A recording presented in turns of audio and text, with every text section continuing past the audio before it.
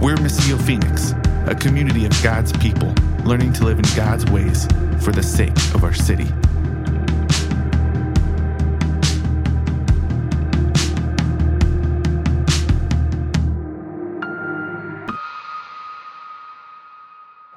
Quick question before I read from Mark 1. How many of you are certain that the world is round? Not as many as I expected. You know what? There's a growing community called Flat Earthers. Like, this is not, I'm sure many of you have heard this, like this, it's a growing community. Maybe there's some Flat Earthers here, I'm not sure. But it's like more and more people are coming to this belief that the world is indeed flat. And here's the number one argument, because this intrigues me. Weird beliefs intrigue me, okay? Again, if there's a flat earth here, sorry, I just called you a weird belief. We can still agree on Jesus, we can still agree that God made the earth, whether it's flat or round, doesn't matter, right?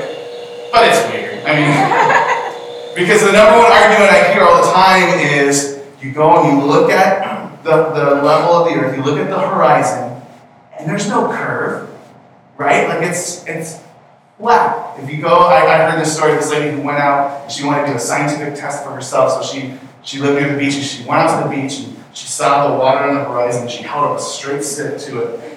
And it matched, it was level. So that was her scientific proof that the world must be flat. If you can just I should have brought a ball with me. Like if you had a big ball and you brought it up really close to your face, you're probably not going to see the curve either, right? And you start backing out, and eventually you're going to see the curve.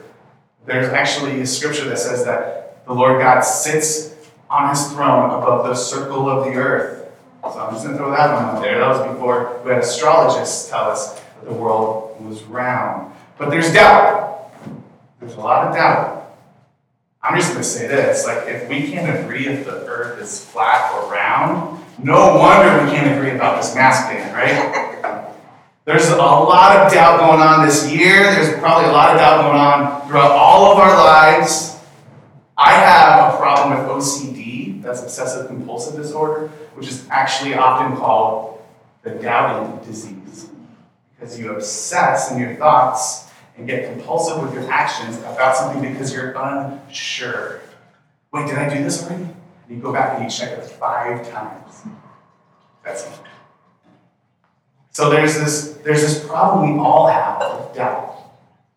Now, I could give you facts about how the earth is round, but I'm not a scientist, and it doesn't matter how many facts you give, flat earthers aren't going to agree with it, right? I can give you all kinds of facts about how Jesus has come into this world, but no matter how many facts are given, how much proof is given, there's still doubters. We're going to hear this morning that even when an angel of God, a messenger of God, who's a mighty warrior, shows up magically out of nowhere and gives a message to someone, there's still doubt. And so that's why with Missio, we don't spend a lot of time doing what's called apologetics up here, which is trying to convince you with arguments and reason that Jesus is real. Because we just want to talk about Jesus and the story of Jesus and introduce you to the love of Jesus. And then as you get to know him, you will know that he's real. That's our hope and that's our prayer. But I want to start with that, like there is doubt. But the Christian faith and the story of this Bible is not one that says, hey, just believe. Beyond all doubt, just trust it. Just take a leap of faith. That's actually not what Scripture is trying to convince us of. Scripture answers the doubt. And it answers it with a story of historical moments that have taken place throughout the story of the world. And so what we're going to find in Mark 1 and in Luke 1 and John 1 is that there are people who are doubting that this rescuer is ever going to come from God, the one that their ancestors told them about and promised them. They're doubting it's ever going to happen. And what God does is he reminds them of their history. He reminds them of the story. So last week we started all the way back at the beginning of the story of the world with the first 2 people, with Adam and Eve, and how this promise was given right there in the garden. And we're going to fast forward a lot through that story this morning, and we're going to get to, finally, 2 people named Zechariah and Elizabeth. Adam and Eve, the first two people, were given this promise that a son would come who would end up crushing the head of the serpent who deceived them, who brought death and sin and sickness into the world. And so we learned about those two people and their offspring, and now we're going to hear about these two people, Zechariah and Elizabeth, and their child. So read with me in Mark 1. We're going to start in just the first 7 verses. And Mark, this is his account of the gospel story. That means the good news story that Jesus is this promised rescuer who was given all the way back in the garden, that promise. And this is how he starts it. He says, the beginning of the gospel of Jesus the Christ, the Son of God. As it is written in Isaiah the prophet, see, I am sending my messenger ahead of you. He will prepare your way, a voice of one crying out in the wilderness. Prepare the way for the Lord. Make his paths straight.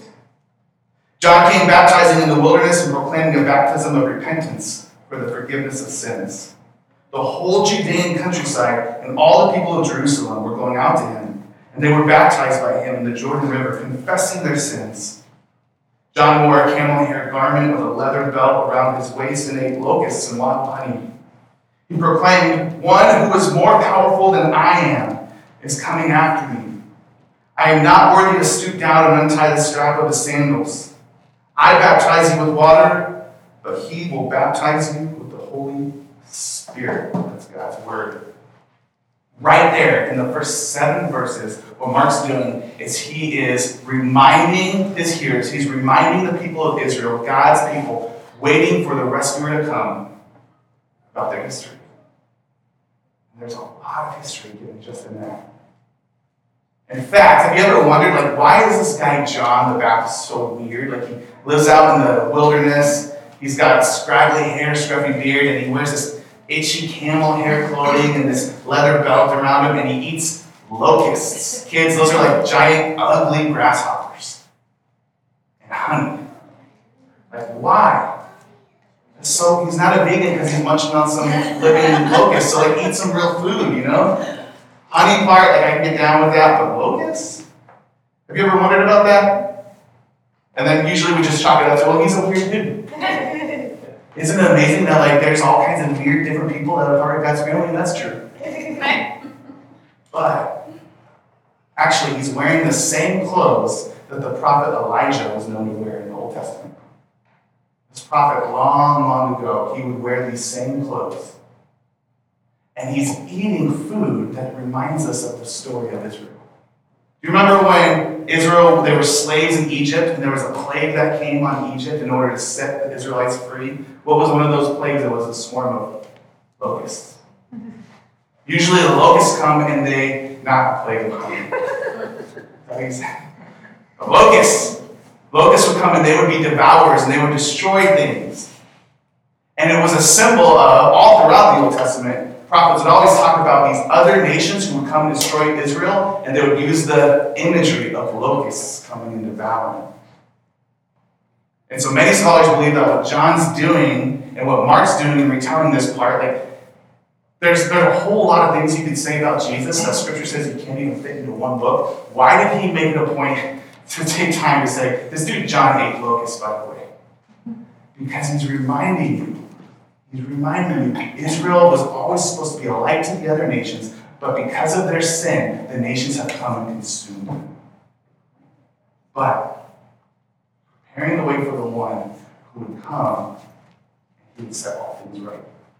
That he would set things right between Israel and all of the nations. He was consuming these locusts. Honey. Remember, they were brought into this land that was supposed to be this promised land flowing with milk and honey. That even in your sin and your rebellion, even in the discipline that needs to come, munching on locusts, that there's still sweetness coming to you. That God has not given up on his promise of bringing you into this land that he's promised you, flowing with milk and honey. Even just unpacking someone's diet in the Scripture, you start to see oh man, there's a lot going on here. Tons of different authors throughout the ages, throughout centuries, writing all these different books, making up this Bible. Here's the most apologetics you're going to get from me probably ever. It's how do you tie someone's diet together with the history of Israel like that? unless there's a divine offer. There's someone pulling it all together. But let's get more like concrete with it, right? He starts with, he says, as it's written in Isaiah the prophet. What's interesting here is actually, this is coming from Isaiah chapter 40, but it's also coming from Malachi chapter 3, and he does a hybrid of these two, and we just went through Malachi. So Malachi 3 and Isaiah 40, and he kind of smashes them together. I am sending you my messenger ahead of you. He will prepare your way. That's from Malachi 3:1. A voice of one crying out in the wilderness, prepare the way for the Lord, make his path straight, from Isaiah 43.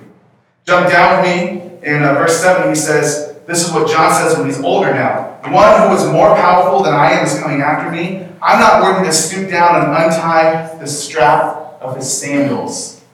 Were you guys with us when we followed through Ruth? Do you remember going through the book of Ruth? And the story of Ruth is, at the end of it, if we just fast forward through it, the end of it, Ruth meets this guy Boaz, who was what was called her kinsman redeemer.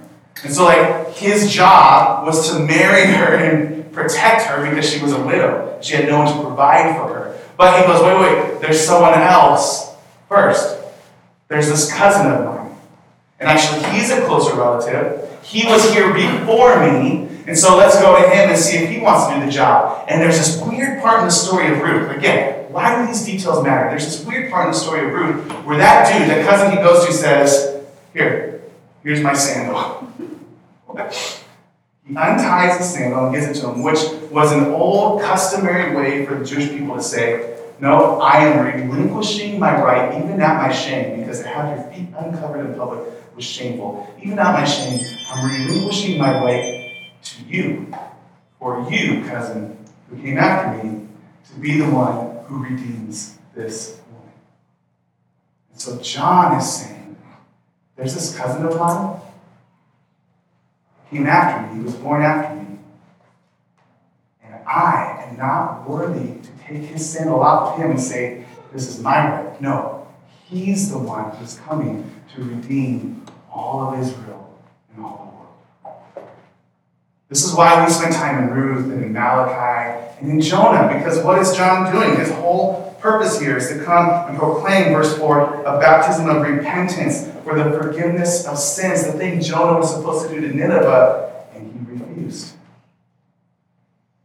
All of this is one connected story.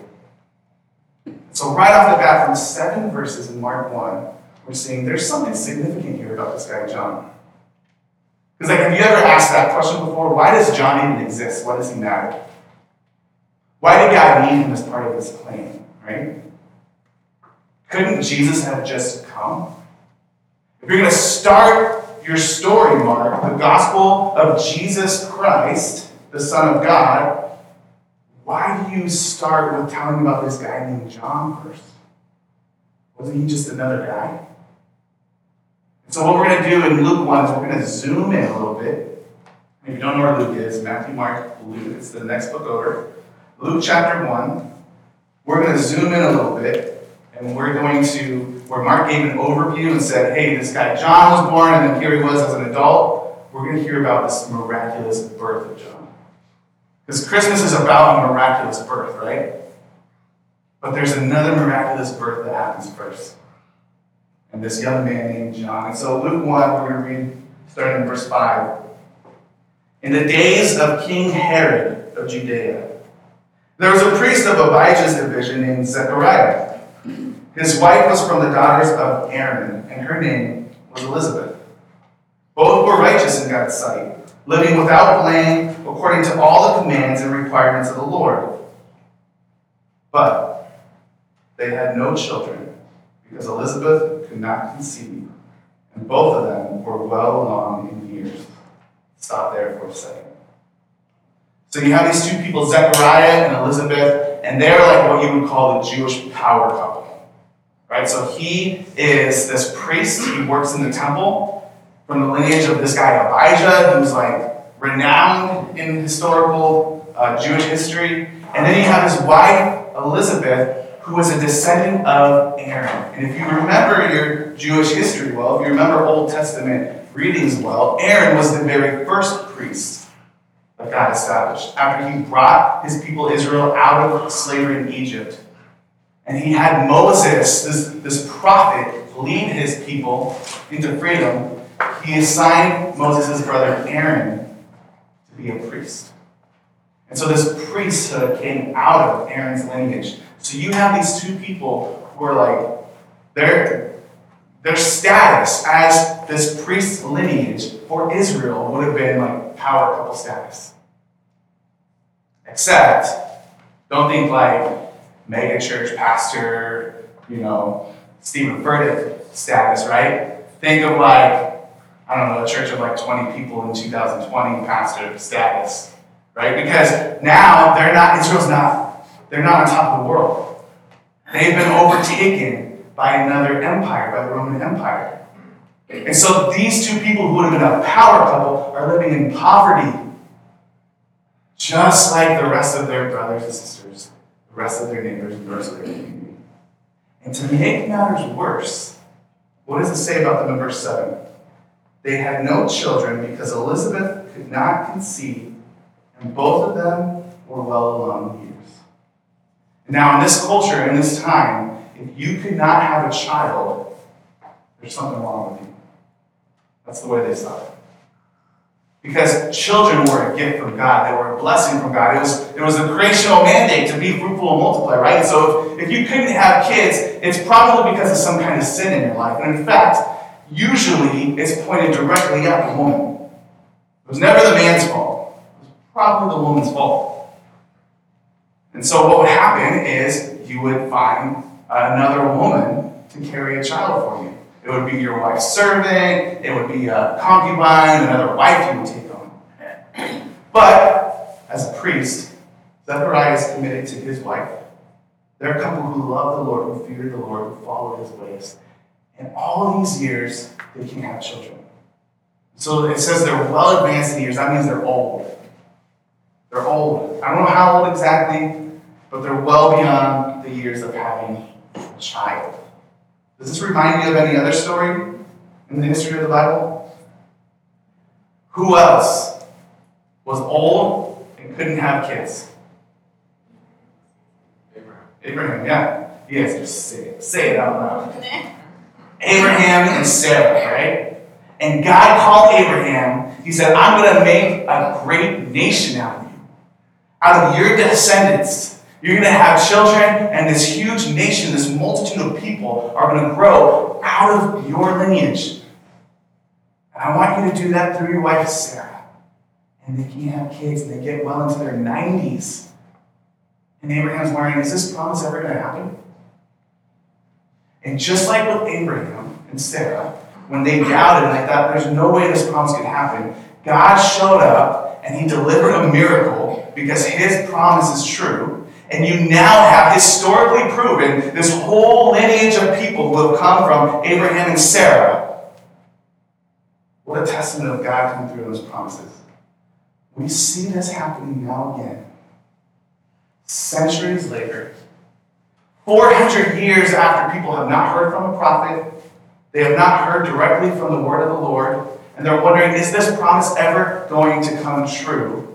God reminds them of how he started this whole thing. Two people following the Lord who are unable to have children on their own would have been ostracized by the community if it weren't for the fact that they came from this lineage of priests. And so what happens next in the story, if you were to continue reading on, which I encourage you to do at another point, for the sake of time I'll summarize it for you, what happens is Zechariah, as a priest, what you would do is you would go and you would work in the temple. You had your division of, kind of like if you think about military, you set up different divisions, right, of the same group of people. There's different divisions of the priests, and your division would be called up 2 week-long periods out of the year to go and serve outside the temple. But when your division went, there would be this lottery that would happen, right? It would be like kind of like drawing names from a hat. And one priest would be chosen to go serve in the temple. Go in and light the incense so that the people, all the Israelites standing outside the temple, they'd see the incense go up and they would know, now's the time to pray. Our prayers will go up with the incense and the Lord will hear.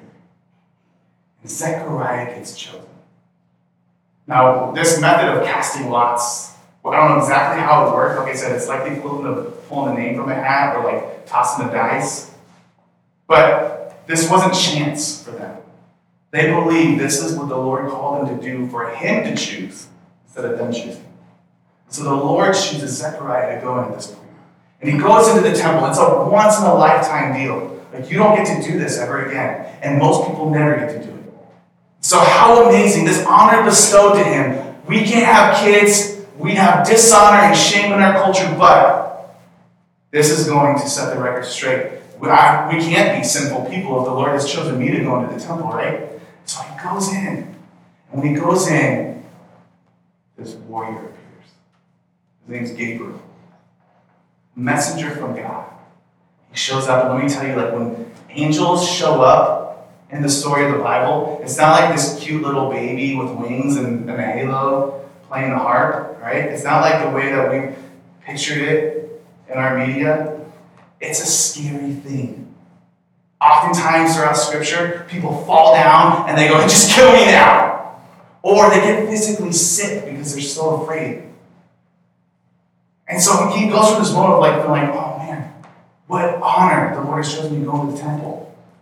And you have to be super, super clean to do it. Because if you go into the temple and you've like touched any fluids recently, you didn't hand sanitize and mask up. Just kidding, it was much different than that. You weren't clean physically and you went in, you get stricken down dead. And so he sees this warrior of God appear, and can you imagine how frightening that would be? But he goes, don't be afraid. The Lord has heard your prayer. And he's giving you a son. Miraculous birth. And Zechariah's like, how can this be? Give me a sign so that I know this is true, because my wife and I are old. I mean, I don't even know if we still know how. And the angel goes, all right, you want a sign? Here you go. And he strikes a mute. It's like God presses the mute button on Zechariah. And he says, you will not be able to talk again until your child is born. Now, if you keep fast forwarding, next week we're going to hear the story of another couple where there's a young woman who hears this word from the Lord. You're going to have a child, and she says, there's no way, how can this be? She doesn't get rebuked like that. Because her response is not, show me a sign. Her response is, that's incredible that God can do such a thing.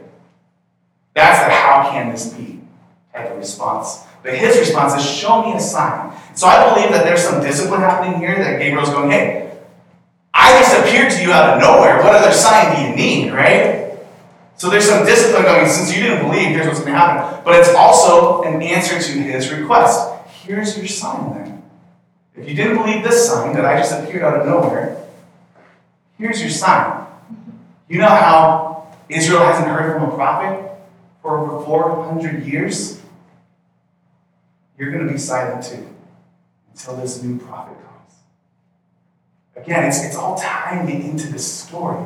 Nothing is just this random bit of information given. It's all connected together. So you will be in silence for the next 9 months. And his wife Elizabeth, she hears this. Remember, the blame, the shame would have been given to the woman who can't have a child. And what does Elizabeth do? How does she respond? She shows faith. I want to read that. You don't have it on the slides, but we jump down. Verse 18 is when Zechariah says, how can I know this? Let's get down. Verse 24. After these days, his wife Elizabeth conceived and kept herself in seclusion for 5 months. She said, the Lord has done this for me. He has looked with favor in these days to take away my disgrace among the people. She believes. She believes it's happening. God has shown his favor and grace on me. I want to go back to my question earlier. Why does John even exist? Why right now show up and do this miraculous birth of a normal dude before the miraculous birth of the Messiah, the Savior of the whole world, 6 months later? Why does it matter? Well, we've heard As we were going through Malachi, we read it in Isaiah, that God promised there would be a messenger to come first, to point people, to be like a preview, to prepare the way of the coming rescuer. But you just had an angel do that. With Zechariah, you're going to have an angel do that with Mary. Couldn't you have just sent more of those messengers to tell people? Right? And the angel shows up and there, he doesn't even believe. So it's not like, man, God, if you would just send angels, man, everybody would believe. Why don't you just show yourself? It doesn't work that way. We're stubborn. We're full of doubt. We have the doubting disease. People still will not believe no matter what proof and evidence you have. So why, John? Why a human? Why would people listen to a regular man? So yes, it's fulfilling God's prophecy from the Old Testament, but why did he set that up in the first place?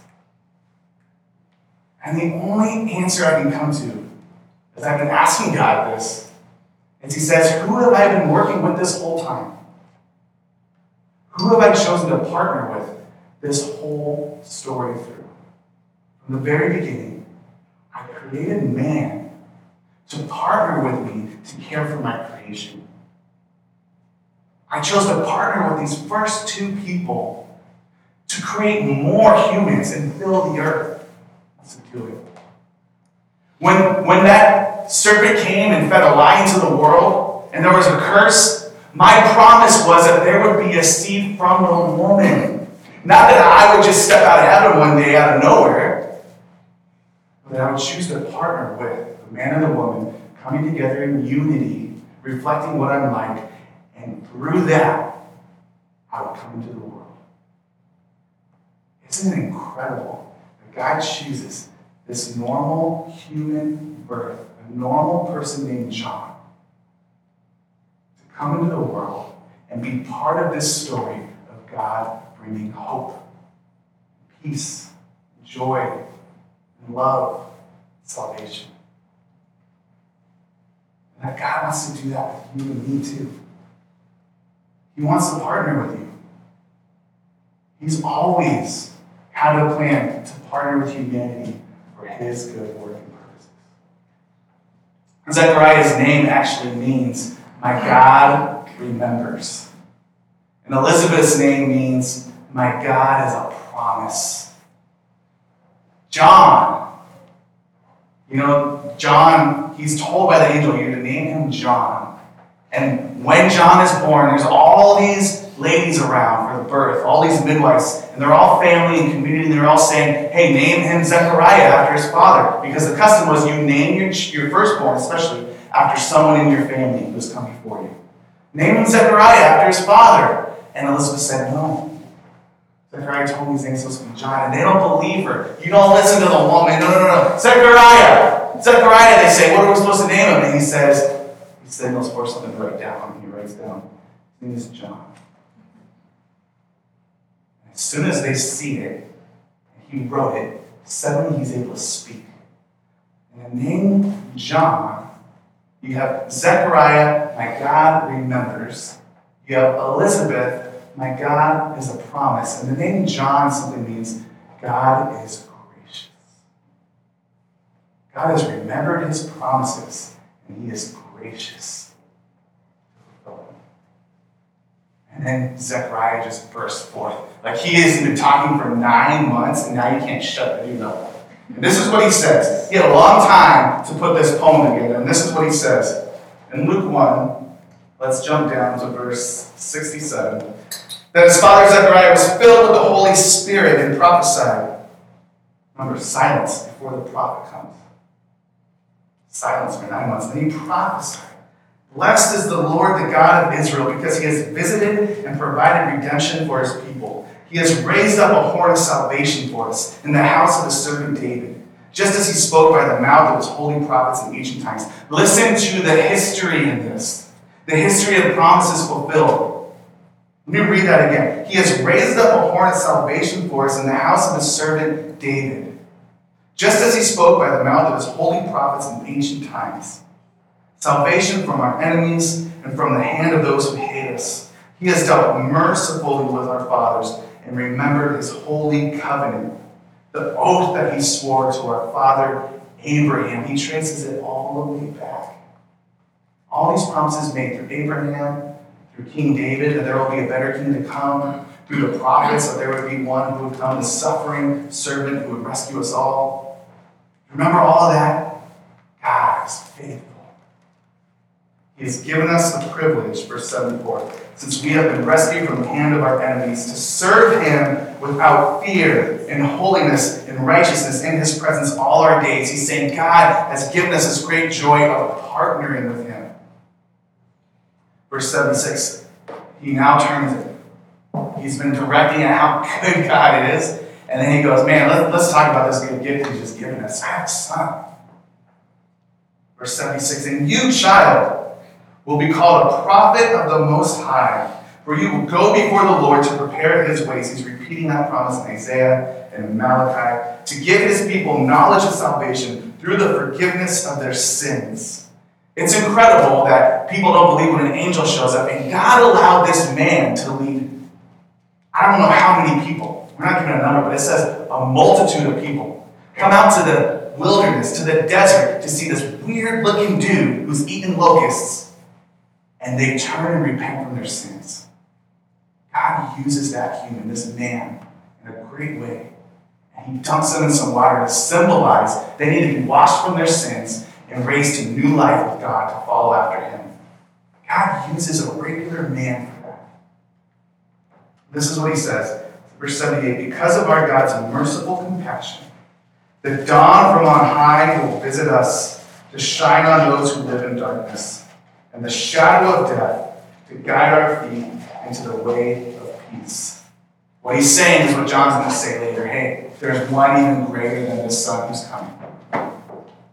It's a miracle that God's provided the Son, and he's going to do some cool things through the Spirit of the Lord's power.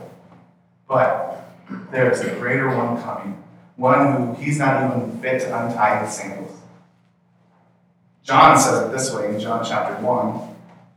He says, in the beginning was the Word, and the Word was with God, and the Word was God. He says, all things were created through him, and there's nothing that exists in the world that is not here because of him. He was the life. And that life was the light of men. That light has shone into the darkness. But listen, the darkness did not understand. No matter what proof you get. Our eyes are just shut. And we need this light to just flood in and awaken us from the darkness. And I can't give you stats and proof. We need Jesus to show up. We need his Spirit to come upon us, to awaken us, to open our eyes to see the light. In John 8, Jesus says, I am the light of the world. He is the light that is to awaken the world from our darkness, from our sin, from our distractions, from our mess, our entanglement with sin, our selfishness. And Jesus, the light, has come into the world. Are your eyes open to see him? Zechariah said that this light will shine into the darkness and it will shine into the deep, dark places. Let me read that again real quick.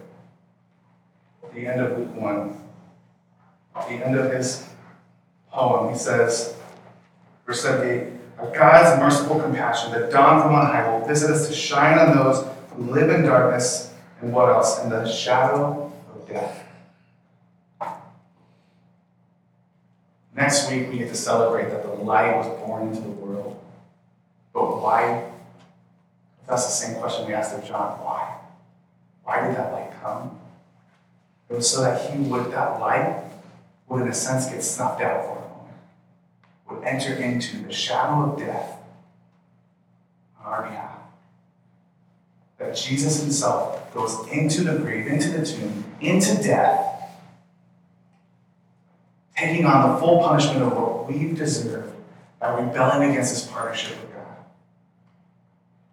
And he goes into the grave for us, but on the third day, that light cannot be hidden, and it bursts forth from the grave. And Jesus comes out victorious. The darkness cannot contain the light. And that is all the proof we need that Jesus lives still today, forever, always. And that he has given that light to you and I. And we trust in him. The light is his Holy Spirit dwelling amongst us. And we now are called to go out and be the salt and the light to the world around us. To show the dark world, to show those with their eyes closed that there is light and hope. And that the light is the life given to all mankind. So would you pray with me that we could do that in the power of Jesus' Spirit?